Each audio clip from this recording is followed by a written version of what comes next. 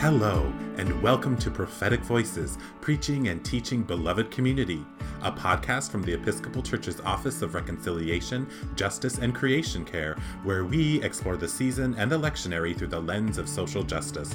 I'm your host, Reverend Shaniqua, Staff Officer for Racial Reconciliation, and I'm so glad you could join us. In this episode of Prophetic Voices, we'll be discussing Easter Sunday, exploring the Gospels of Mark and John. Our amazing guests this week are the incomparable Jennifer Irving, who is an enrolled member of the Oglala Sioux Tribe and is currently the Director of Grants at the Red Cloud Indian School in Pine Ridge, South Dakota. She is a mother who practices her Lakota spirituality and believes in preserving the Lakota language and culture. We also have the extraordinary Argie Manolis, who works in the community development field at my alma mater, the University of Minnesota Morris. She is also a foster parent, adoptive parent, and a spiritual director. And last but not least, the Reverend Dr. Gavin Shoemate, pronouns he, him, his, is a bivocational priest serving at St. John's Episcopal Church in Toledo, Oregon, and is a physician at Integrity Women's Health and Wellness LLC in Newport, Oregon. Welcome, my resurrection friends. What's important to keep in mind this Easter? And Gavin, or how about Jennifer? How about you start? Oh wow, jump right into me. Okay. I think for me I think it's just this past year has just been a big time of reflection, right? Um and I definitely think like in the wake of some of these like huge historical events, the killing of George Floyd, the insurrection at the Capitol on January 6th, like I think it's just for me like this whole time frame has been about reflection and how we're either adding to this divisiveness, what our roles are in that, what our roles are in creating spaces for healing and safety for people. Um, so I think for me, that's really what it's been. And I felt like a lot of us are being called to that during this time. And so, um, I mean, and then of course, layering on the pandemic, right? Like we're forced to sit still in some ways and forced to really think about um, our lives, our families' lives, but also like how are we creating narrative and how are we contributing to certain narratives and how are we creating a certain environment. So for me, I just tend to think like we're just been in this place of like kind of forced reflection at times. And so I think this Easter season and all during Lent has been this idea of like, okay, how do we get to a place of healing that's genuine and real? But also too, like what's our role in that as individuals, as within our families, within our communities, but what's really our role in those things? And then, yeah, I think, we keep talking. I mean, I keep hearing this talk about divisiveness and, these polar ideas, like always in conflict. But it's like, what's our role in that, though, too? So that's what it's been about for me. Thank you. Shug? For me, I definitely agree with a time of reflection, but for me, it's also been a time of remembering that Jesus rose. And so I'm reminded of the poem, And Still I Rise, that we as a people do rise, can rise, will continue to rise. Um, the thing that keeps coming back to me month after month after month, day after day, is the song from The Color Purple. God is trying to tell you something. And I feel like God has put us all in a big old timeout. And when you go into a timeout, you're supposed to think about what you did and what you're going to do better. And so that has been something that has really preoccupied my time. What is God saying? What does God want us to hear, to see, to feel, to remember? What does God want us to do better going forward? And just this has been a time of me realizing, and I think a lot of people realizing, how we don't have this under control, that God has this under control. or some other being besides us has this under control. And look what I did, folks. I brought this whole thing to a screeching halt overnight, basically. And if you don't get a message out of that, I don't know what you need. But I just really liken it to a big old timeout. Like, what did I do wrong? What can I do better going forward? And remembering that Jesus rose, and so can we. Thank you. Gavin?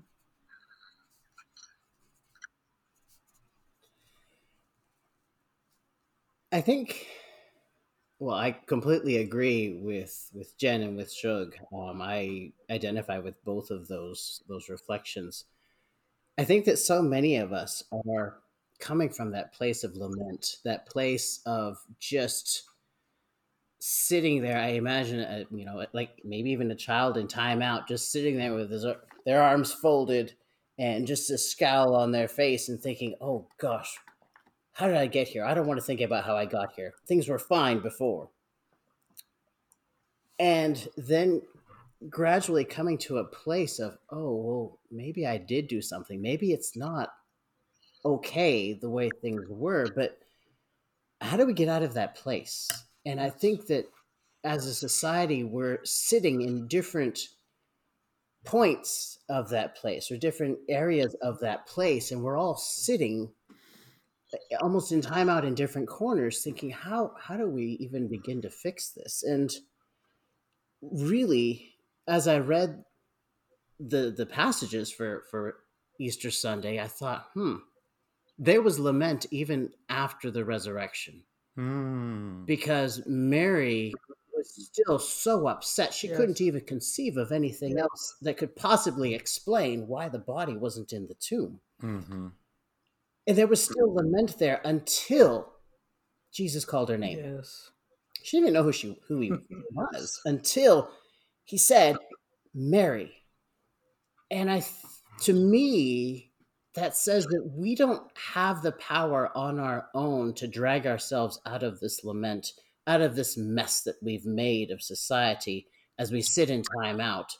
You don't get to come out of timeout until a parent says, okay, you can stand up. What did you do? And what are you going to do different? So it's almost like waiting for the Holy Parent to say, okay, calling your name and saying, get up out of timeout. What did you learn? And then we can recognize, oh, we've been given that resurrection moment. So for me, I think that's important to keep in mind that, tying almost all those things together, that yes, we're in timeout, but we can't get out of it on our own. And don't you pay more attention? Didn't you pay more attention when your parents called you by name very specifically? And it kind of all of the names. Uh-oh. Oh, yeah. Yes. You knew you were in trouble when the middle name makes an appearance. Oh, yes. So this, usually Easter Sunday, there's a lot of different liturgical elements that some churches do. I've seen folks put a chicken wire cross and everybody puts flowers on it. I've seen people resurrect the Alleluias, where they some people have kids dig them up out of the ground, or sometimes they'll do different things to hide them and bring them back. Or what liturgical suggestions do you have for the Easter Sunday service this year? Well, I am in a situation where I'm coming into very different traditions than what I've been accustomed to for 25, 26 years. Local customs, and it has really given me pause to think about, the myriad ways that there are to celebrate, to recognize, to reflect, to really stop.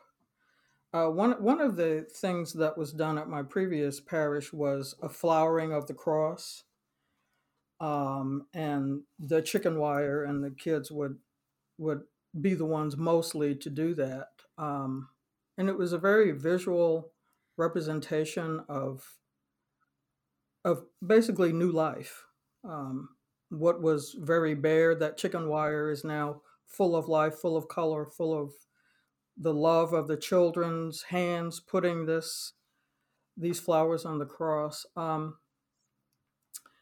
I have really been deep in thought about what this Easter will mean. Here at St. Peter's, it will be one of the first Sundays that people are actually back in church, and here at St. Peter's. And so that will be a time, I think, of great rejoicing because of just the sheer humanity, the being together with one another. But also, I think a lot of people are going to feel like they're at one with God again in a way that maybe they haven't been for a while, haven't been able to receive communion, full communion, haven't been able to hug one another at the peace, haven't been able to hear the music that we're accustomed to, and things of that nature. So I think that we're going to come into being again slowly, perhaps. There's still some things we're not going to be able to do, but I think there's going to be great joy, and I think that's appropriate. But I also think we shouldn't lose account of what the day actually means, and just how different that might have been from our time of Easter last year. I remember holding up a sign on Facebook last year, and Shaniqua, I don't know if you remember seeing it or not, but I remember how troubled people were about Easter and not being able to gather. And I wrote out a sign and held it up, and it said, "Easter will come." It's still coming. Just because we're not together doesn't mean it's not coming.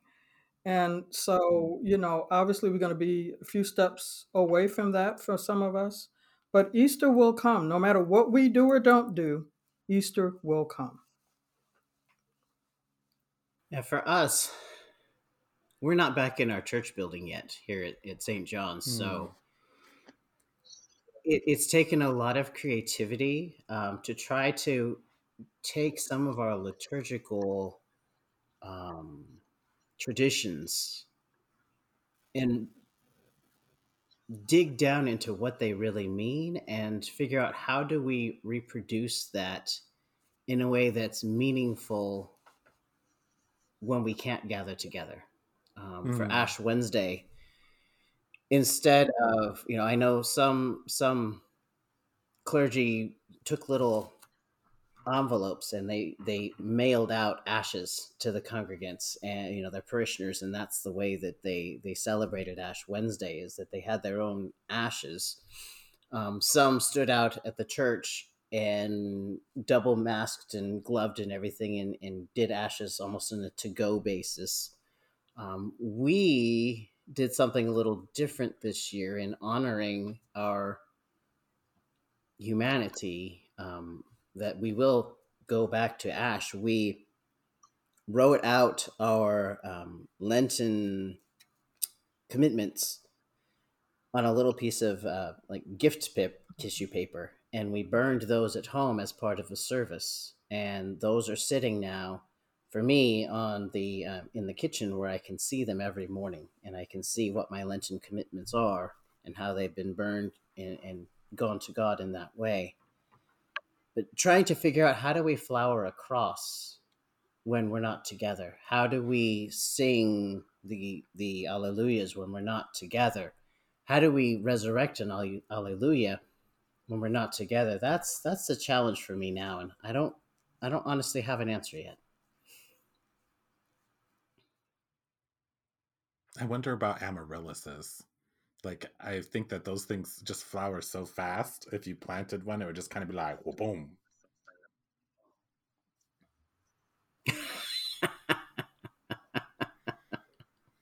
Only if it makes that noise. Yeah, one of my liturgical focuses during Lent has been not so much what I can give up, but what I can give during this time. And in addition to what I can give up. So not just so much concentrate on the old thing that we do every year. What am I going to give up for Lent? Well, one year I gave up giving up things. And so, so, my focus is more this year is what can I give? What, and realizing that in giving up something, letting go of something, you are making room for other things to grow or to come into being. And so that's kind of how my focus has shifted during this time.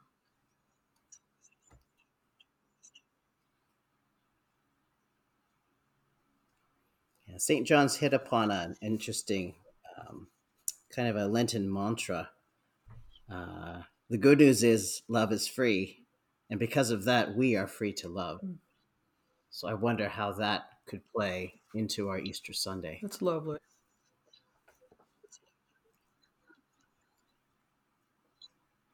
This might be more of a question for folks, but in what ways do you remember those that can't join this year because they passed on? Or I know there are times like in our Lakota spirituality that we, make space and time to like wipe the tears of those that are in grief and mourning.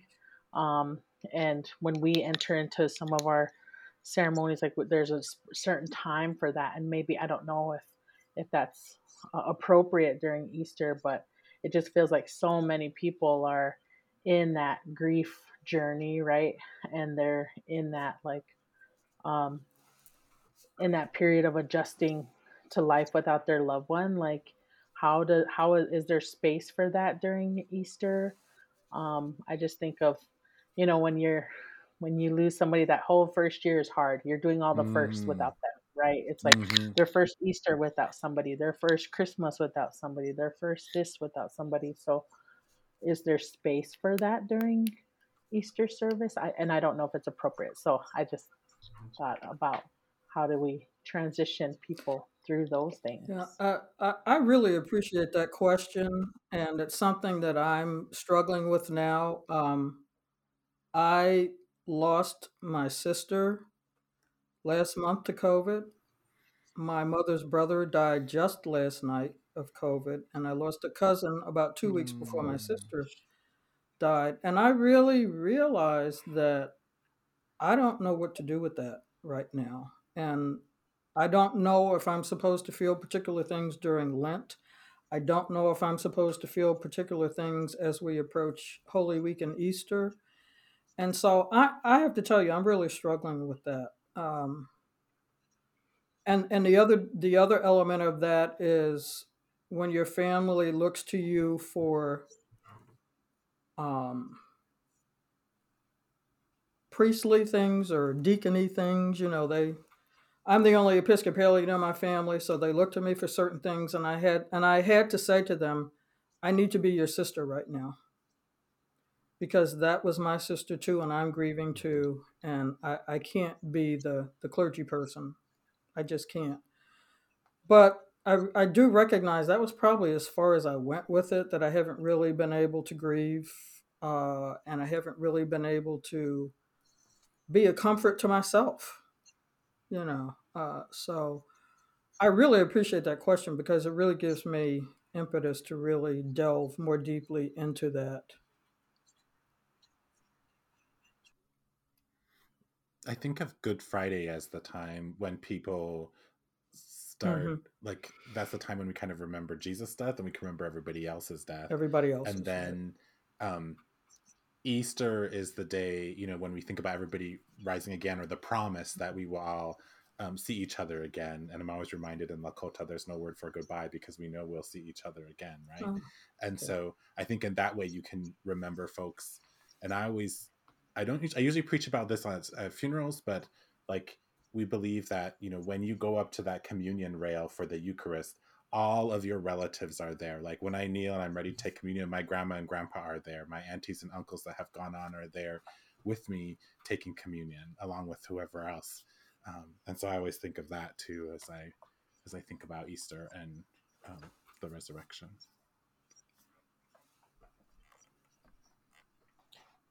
I think Good Friday, I think that's a good point, Shaniqua, and that's a very appropriate place for that sentiment. And I think that because of that, Good Friday can take on much more meaning this year than it has in the past. I'm just thinking of my congregation. Good Friday, you don't usually get very many people. It's the Friday before Easter to a lot of people. But I think that if it's, I don't want to say couched in, but if it becomes a larger portion of the mourning and the grief and a vehicle for that, that's what I like about liturgy, is that it's a powerful way to address so many human emotions in a very, it gives space for those things. Shug, like you're talking about, I don't know how I'm supposed to feel. I don't know how I'm supposed to do Lent when I've got this thing that I'm carrying and I don't know how to carry. I think that the liturgy gives space for that, and it gives allowance for that, and it gives a place. And I think as clergy, part of our job is to hold that space. And Shug, you'll have to have someone else hold that space for you, Yes. because you can't hold that space for yourself. Thank you. Yes. So let's talk about the Gospels and the resurrection story. And so there's two choices. You have Mark and you have John, and they're a little different. So let's just talk about them as a whole, and then maybe we can talk about them individually. What stands out for you in the resurrection story, either or both of them? I'll go. I mean, even as a non-Christian Lakota, I've heard this story through different ways. I was thankful for the readings because I could kind of read those different things. But I think what struck me was always like the humanness element, of folks not quite understanding or believing, this new thing, right? And I don't know if it was new, but just in both there was this like not quite understanding what's happening. That once Jesus was gone, like, and the folks to come after were, it seemed like there was like confusion and this disbelief, right? And I think of like that humanness in all of us, and like sometimes when the Creator presents us with things, how we aren't, like sometimes it's beyond what we can comprehend, right? And I think that's so beautiful in a way, because like as a human, we're always on this learning journey, right? To the day that we pass away. And we're always like learning things that the Creator's putting in front of us. And sometimes we don't see it right away. It's not immediate. And I think that was what was striking to me, was like, here's this beautiful thing. It's new.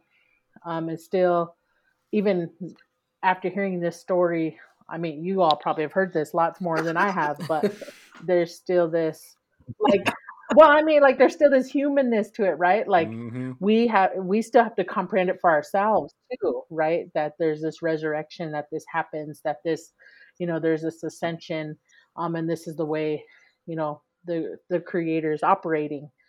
So we still have to explain it to ourselves too. So I don't know. I just always think like in those miracles that happen every day that we have to wrap our minds around, or sometimes we just have to let go too, right? Like we don't need the explanation. This is just what happens. So anyway, that's what was striking for me in both stories. Was that humanness and that kind of innocence that we have as humans to really understand what the Creator is trying to do or show us. Yeah, I share that. I do hold the opinion that we're not supposed to understand everything. I really like to think that the Creator is holding something back for later, for when we're in a different plane. I was particularly struck by the fact that Mary did not recognize Jesus. And it gave me pause to think about those times that we now don't recognize Jesus. don't recognize Jesus Mm. in works, don't recognize Jesus in other people, don't recognize Jesus in our responsibilities, the things that we're called to. I'm very aware that the same Creator, the same Jesus, the same God that makes promises also makes demands. And so, Mhm. where are those times that we just don't recognize? And I think sometimes we get so focused on the divinity of Jesus that we don't really see the humanity of Jesus. And Mm. and I just wonder in that moment of not recognizing, of Mary not recognizing, what was it that she didn't recognize? Was it his humanity or was it his divinity? And I go back and forth on that. And again, it gives me pause for myself and for other people that I deal with. Is one of those times that we just don't recognize. We're in the presence, we see it, but we just don't recognize it for what it is. Gosh, I went off into left field with my thoughts. Mine, I had two things that stood out for me this year. The first thing was that there's power in a name. There's so much power in naming something or someone, and that brought me to um, the trans experience and dead naming.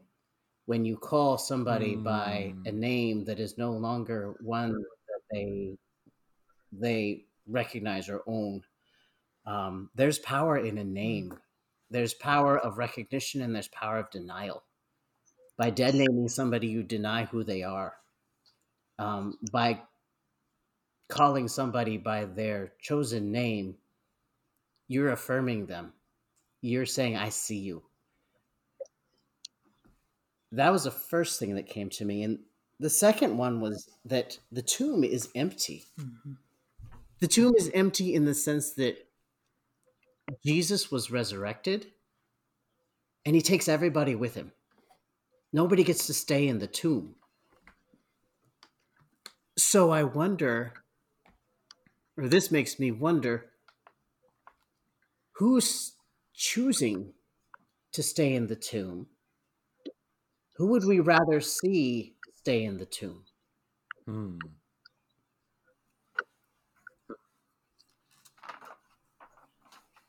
I'll just leave it there. Mm. I love the piece about the names. I think, Oh yes. like, I was thinking I have several names. I have like my nickname Shaniqua and my, Lakota name. And I think as Lakota people or Indian people, naming is such an important part of your like upbringing. There's a whole ceremony when you get your name, and sometimes people will get a different name if something traumatic happens to them or if they change their life in some way. Um, and I've heard, like, when I was in Wisconsin, the Mhm. Ojibways, they would say, when you pray, you have to use that name for the Creator to hear you, like your Indian name. Hmm. Hmm. I was struck by that as well when you said there is power in the name. Yes. And yeah, and that is such a journey for us as Lakota people. We're given our birth name, and then we're given a Lakota name later. And like Isaiah said, it doesn't have to be traumatic either. It can just be like an accomplishment, like you've done so much for your Mm-hmm. people. Sometimes you're given a new name based on that as well, or you're given a name that you're like that's your guidance, like that's what you're supposed to live up to, right? So when you said that, Gavin, I was struck by that, and I thought that's and it kind of made me think about that when Mary didn't recognize him. I thought about something that you said, Shug, about that. Was it the divinity or the humanity that she didn't see? And I also believe like there's our spirit self, right? That leaves this Mm-hmm. Yes. flesh behind. Yes. And we're, is that the best part of ourself? Is that our real self, without the things that we wear and put on, and Yes. the things that change in our body? And is that what she was seeing was the true self, Right. that true Mm. spirit? And that's why it was hard for her to recognize. And I think the closer we embed ourselves in prayer and in spirituality, like it's easy for us to see those things about each other, right?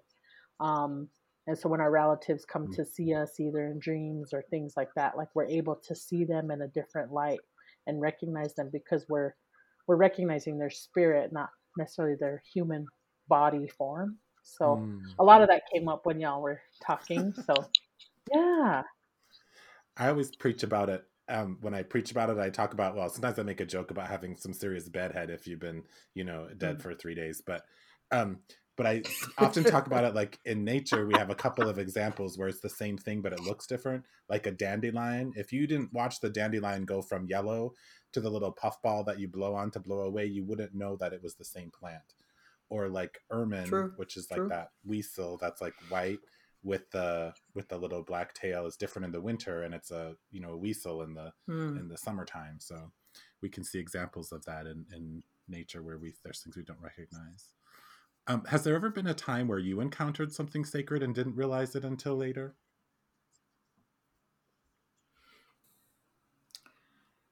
I had an experience. My wife Doris and myself, we had a very dear girlfriend who was suffering from ovarian cancer, and she had asked us to promise that when her time came that we would be the ones to help her transition. And so we received a phone call, and she was in the hospital, and she said, I would like for you to come to the house and be with me. And they had said it would be about a week, and so we packed a little bag and we went to her house. And we were with her, and it was very painful for her to get out of bed or walk any place. But she wanted to walk to the bathroom. And so we would assist her. Sometimes it would take 45 minutes to get her there and back, but that was okay. And one day we were just about out the door, and she said, "Shug, I want to wash my hands." So I said, "Becky, you did wash your hands. You want to wash them again?" She said, "Yeah." And when we got back to the sink, she told me to put my hands in the sink, and what she wanted to do was to pour water into my hands. And that was so powerful at the time. But since then, I have just really been able to understand what she was doing. And it was a moment that I was transformed by that. And I often think about that. And since that time, have really come to understand how important water is to my spiritual sense. I'm an Aquarian, and so maybe that's kind of comes natural. But I am really at peace when I'm around water, really at peace. And but I always am reminded of that incident and that gift. And Doris and I did have hands on Becky when she transitioned. That was exactly what she wanted, and we were able to do that for her and be with her. So I often think about that that moment, and I'm really grateful for it. And I will say, I don't think I really recognized how important it was at the time, at the time that it happened. I thought it was just something Becky wanted to do, but since then I've come to realize.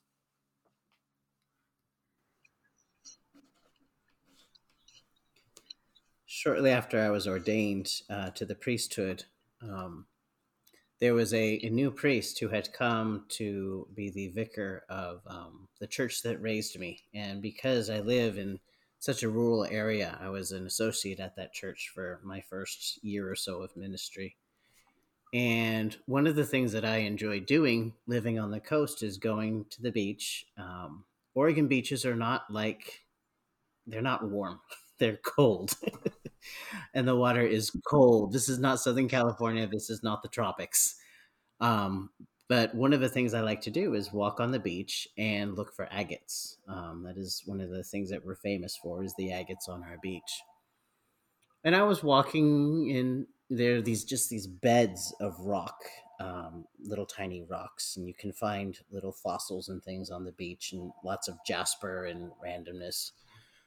And I was on the phone with my the vicar, who was, one of my mentoring priests at that point, and I said something to her just sort of at random because I was looking at the rocks. I said, a rock can't polish itself. And she kind of stopped, and I kind of stopped. And it was one of those moments where it was like the spirit-led moments where you say something, but it's coming more through you than from you. And I didn't really realize how true it was until I came to my own congregation here at St. John's. I've been with them for about 2.5 years now. And I don't know how many times I've said that to them, is that we're going to bang into each other. We're going to knock chips off of each other. We're going to have big collisions and little collisions and little fender benders. But that's how you get to become beautiful. And that's how the inner beauty shows forth, is that a rock can't polish itself. It has to bang up against other rocks. It has to be tumbled in the ocean and come back on the shore and come back out again before it comes up and you say, wow, that is a beautiful rock. But you probably wouldn't have said that when it first knocked off of whatever it fell off of. Mm-hmm.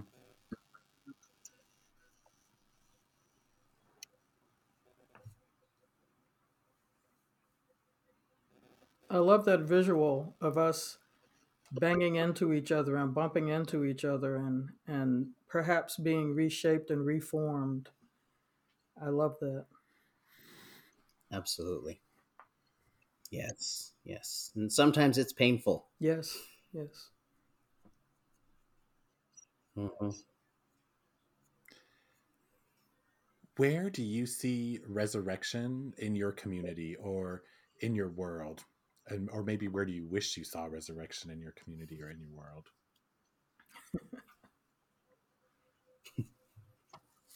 I think like in my community right now, we're seeing a lot of, it's just worded differently, but a lot of revitalization around our Lakota language. And I see this movement across Indian country around revitalizing language and culture and heritage in a lot of different ways. Even in my lifetime, I remember going to ceremonies as like a little kid, and there were other little kids there. There might be one or two, but there wasn't a lot. And nowadays, when I take my daughter to ceremony, there's other kids there. There's a lot of kids, and they're in ceremony and they're in prayer, and they're learning. I always think like their learning has been like fast tracked. Not in a negative way, but like, so one of the songs that we sing is a Four Direction song. And I didn't learn that till I was in my 20s.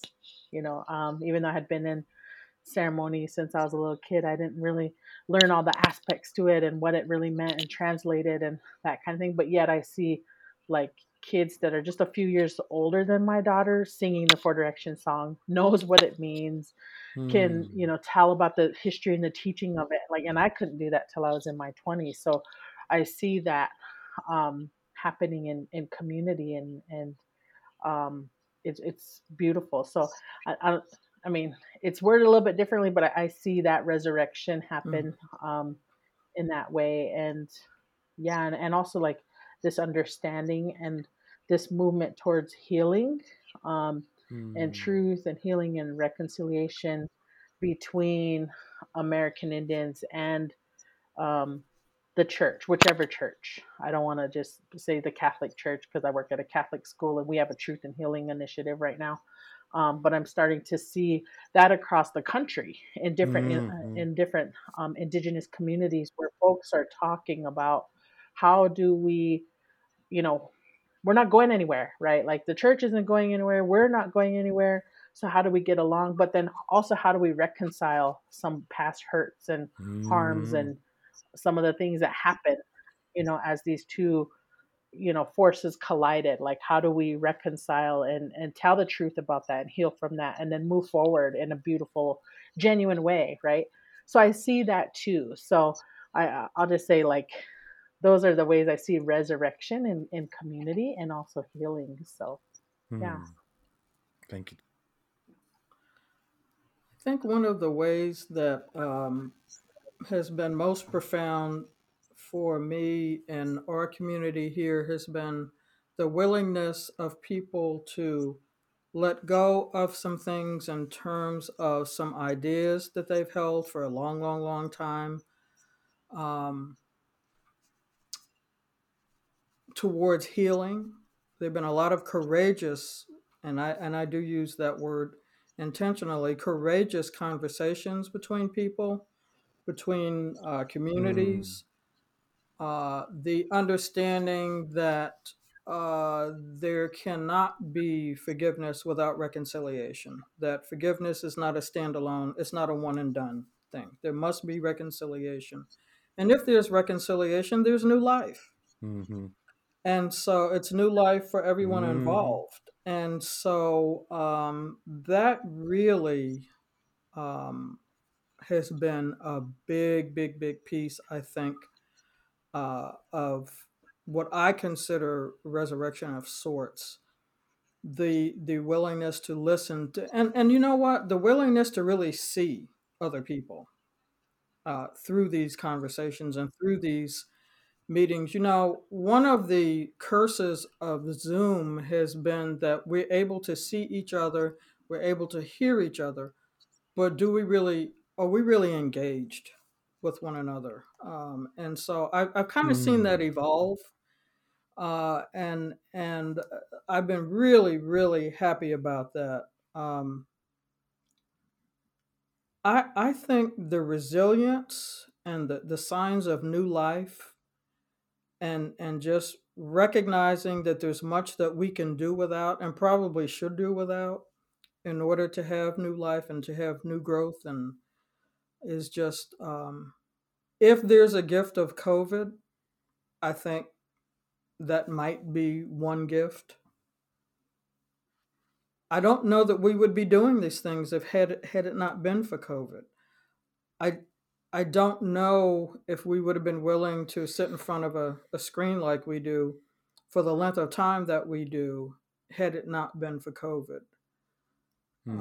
So I don't want to give COVID too much credit, but but you know there are some things that we have uh, been told through the universe and the creator that we need to do, and that we need to be about the business of being about different business, not business as usual.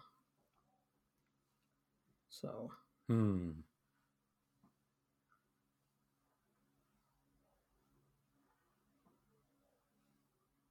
and you know I'm going to add to that. I think during this time of COVID and also some of the other pandemics that we've been suffering from for a long time, whether it be racism, homophobia, whatever, sexism, xenophobia, I think that many of us have been able to see ourselves on the cross in one way or another. And I think that's been very enlightening. I've seen scales falling from a lot of eyes, including my own. And it really has really put me in communion with Jesus. During my formation, one of my mentors told me, "Sugar, you sure that you want to be ordained?" He said, "Because if you don't look good on wood, don't go into the priesthood."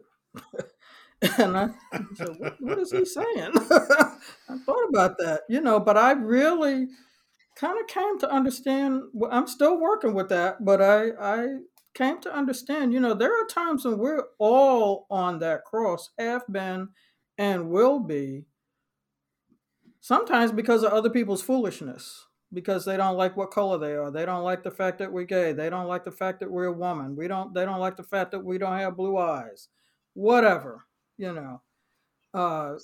people will put you on that cross.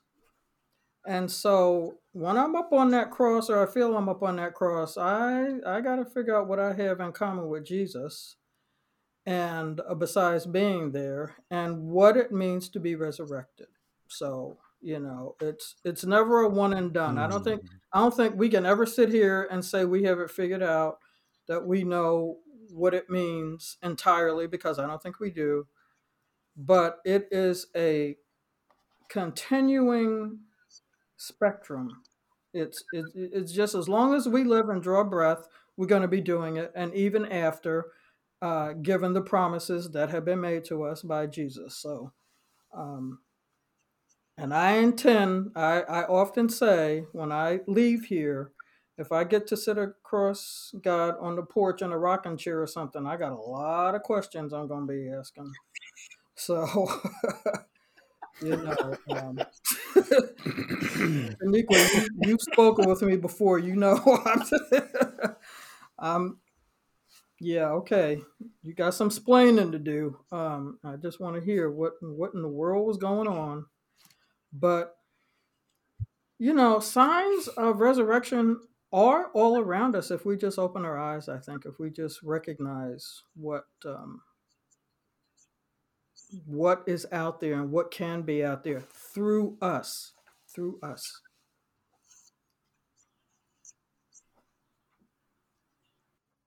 Where are you in the resurrection story? Shug, you sort of talked a little bit about that, of being on the cross at different times, but where do you identify with that resurrection story? Well, for me, I definitely can identify with being on that cross, either with Jesus or giving Jesus a break.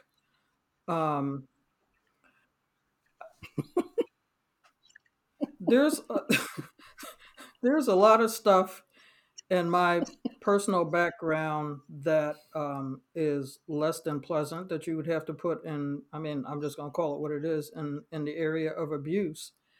And I know where I was then, and I know where I am now. And there's nothing else you can call it but resurrection. I don't think that I could have the life that I have now without having gone through that time on the cross. I don't think I would have had the perspective. I don't think I would have had the insight. I don't think I would have had the level of compassion, the ability to forgive, and the great capacity that I have to love without having been through that experience.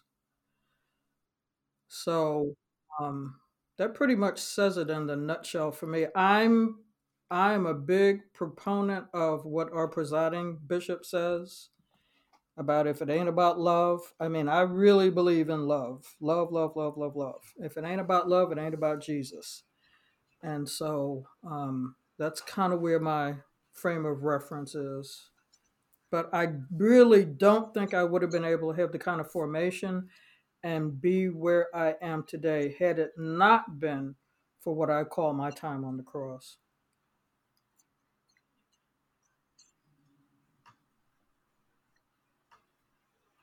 I think that's true of a lot of us as people, but as clergy particularly. Sometimes I wish that I could stop being formed for just 5 minutes. Mm-hmm. Just to get a break.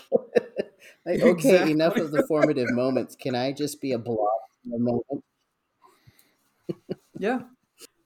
I had a moment not too long before my ordination where I was, and I don't know if everybody goes through this, but I was like panic stricken. I was like, oh my God, is this right? Am I really worthy of this? And I literally got down on my knees and I said, God, why?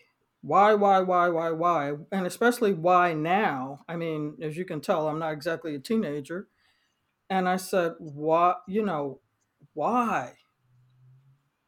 And I kid you not, I heard a voice And the voice said to me, just be glad I'm not making you have a baby at 90. And I was like, okay, no more questions. I haven't asked another question since then. But it's tremendous joy, but it's a tremendous weight too. It's I understand. I'm newly ordained, and I already feel like what you just expressed. Like, when do you get a break? Well, I guess you don't. I mean, I don't know if people that have been at this a lot longer than I have say, they're still waiting for their break. So, but my favorite movie is The Godfather, and there's a line in there that I always remember, and that line is, "This is the life that we have chosen." And so I think the life chose us, but it's, you get what you bargain for, I guess. And so I'm not exactly happy to hear you old timers say that you never get a break, but okay. There you go. Something to look forward to.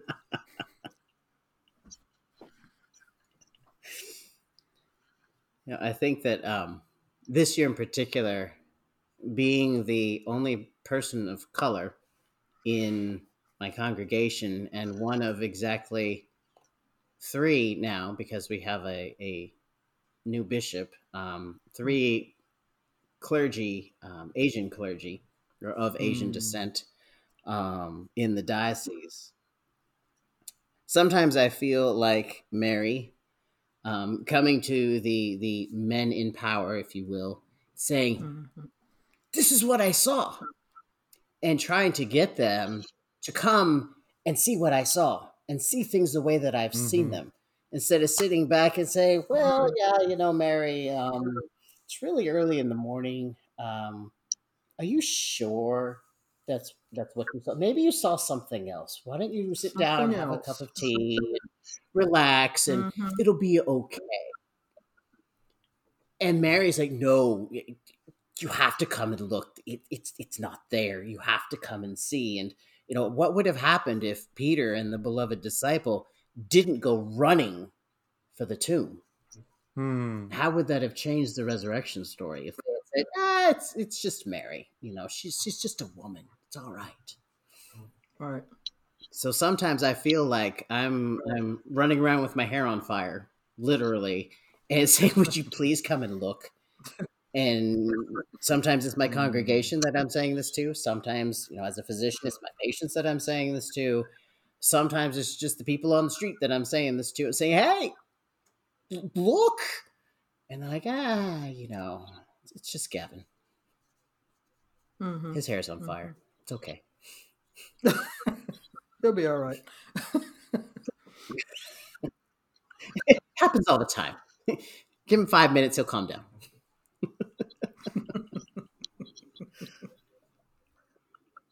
Jen, where do you see yourself in the resurrection story? I think, I mentioned this before. I think like I definitely see myself in the Mark. I appreciate Gavin's, his perspectives on Mary too, because I can totally see myself as that. Oftentimes being the only Indigenous person in a room, you become the expert all of a sudden on every Indigenous issue ever. Right. And so there's that. But I think I've really felt called to just the folks that I think towards the end of Mark, when they said they went out and fled from the tomb, for terror and amazement had seized them, and they had nothing, and they said nothing to anyone, for they were afraid, right?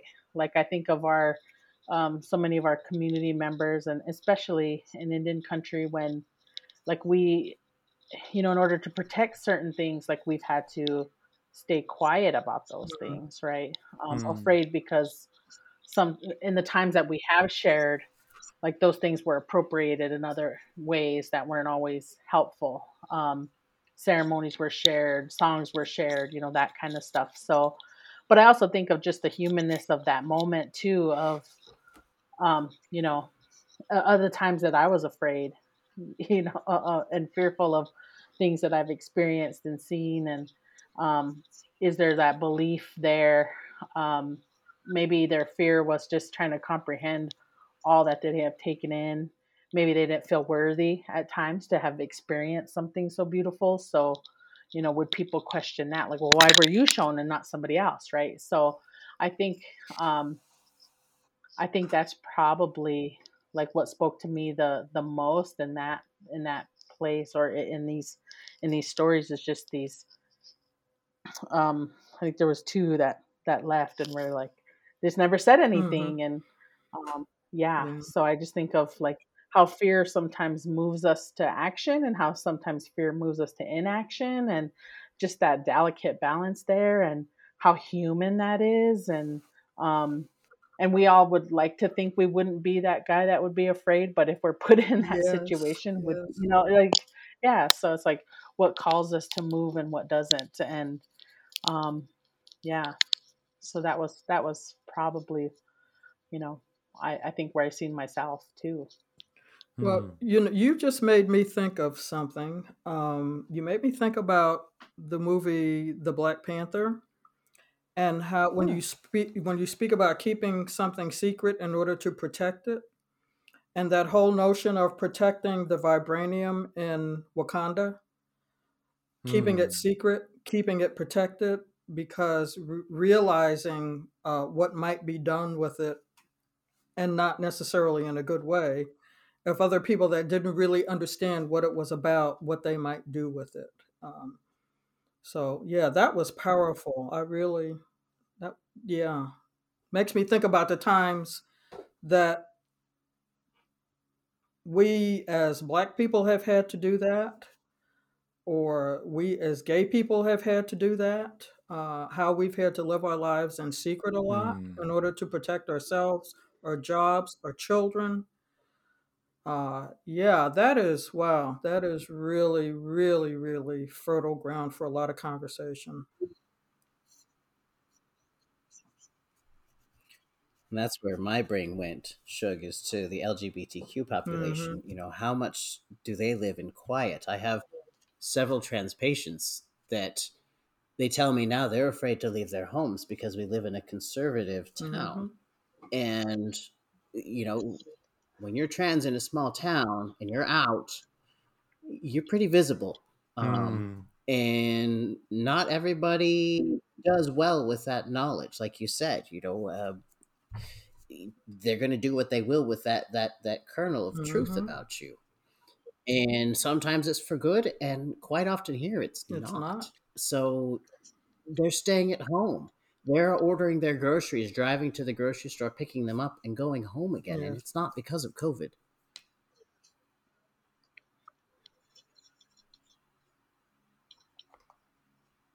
So, in the small amount of time we have left, I'm going to ask the closing question, which is just, what tips do you have for preaching Easter Sunday this year? And I'll share one that was told to me by my friend who's Methodist, and she said, "Keep it brief and keep it bright." Was the two things she said. But what tips do you have on preaching Easter Sunday this year?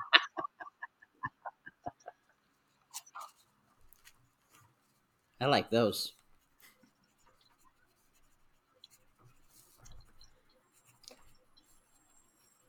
Yeah, I have to go along with that. That's one thing that I've been thinking about a lot, really keeping it brief. And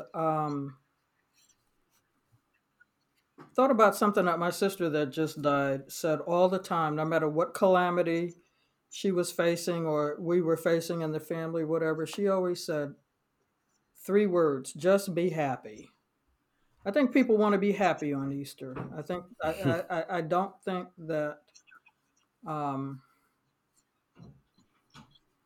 I think they want to be happy about the resurrection. I think they want to be happy about what that might mean in accessible terms for them in their everyday life. Um, but yeah, and what has been said is uh, preach the gospel, and if necessary, use words. You know, tell a Mm. story. Tell a story. Yes. Yeah, it's hard to add much to that. Keep it brief and keep it bright, because the light of Christ. Mm-hmm. I mean, what else can you say? Yeah.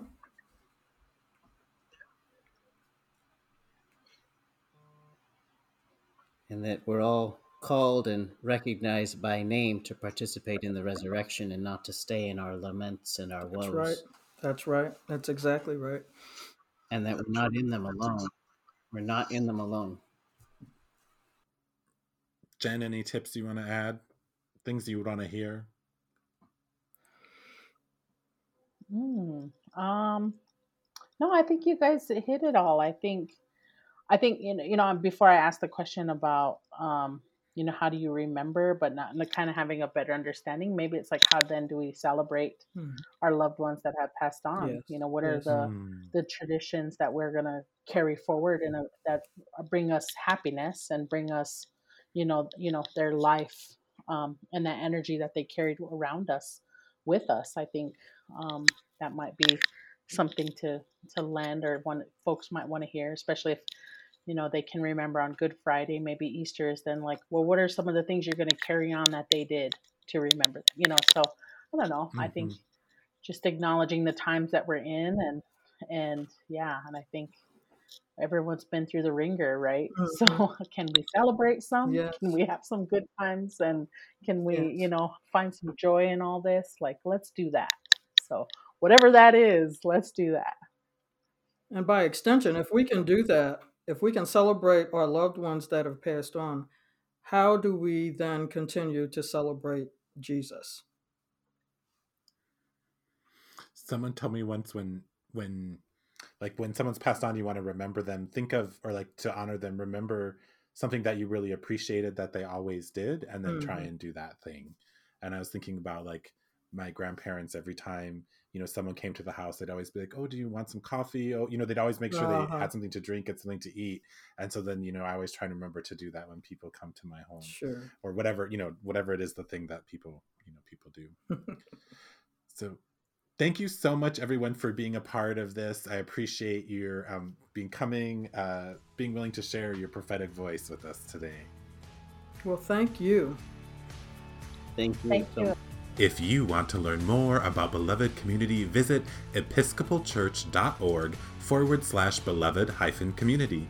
Thanks to our guests, Jennifer, Argie, and Gavin. Thanks also to our production team, especially Chris and Phoebe.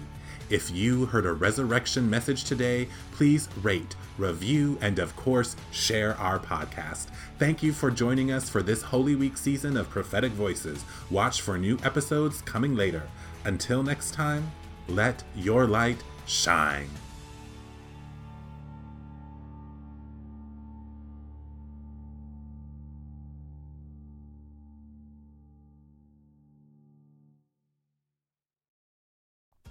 You're invited to join thousands of Episcopalians, neighbors, and friends this summer at the Love Always Revival at the KFC Yum Center in Louisville, Kentucky.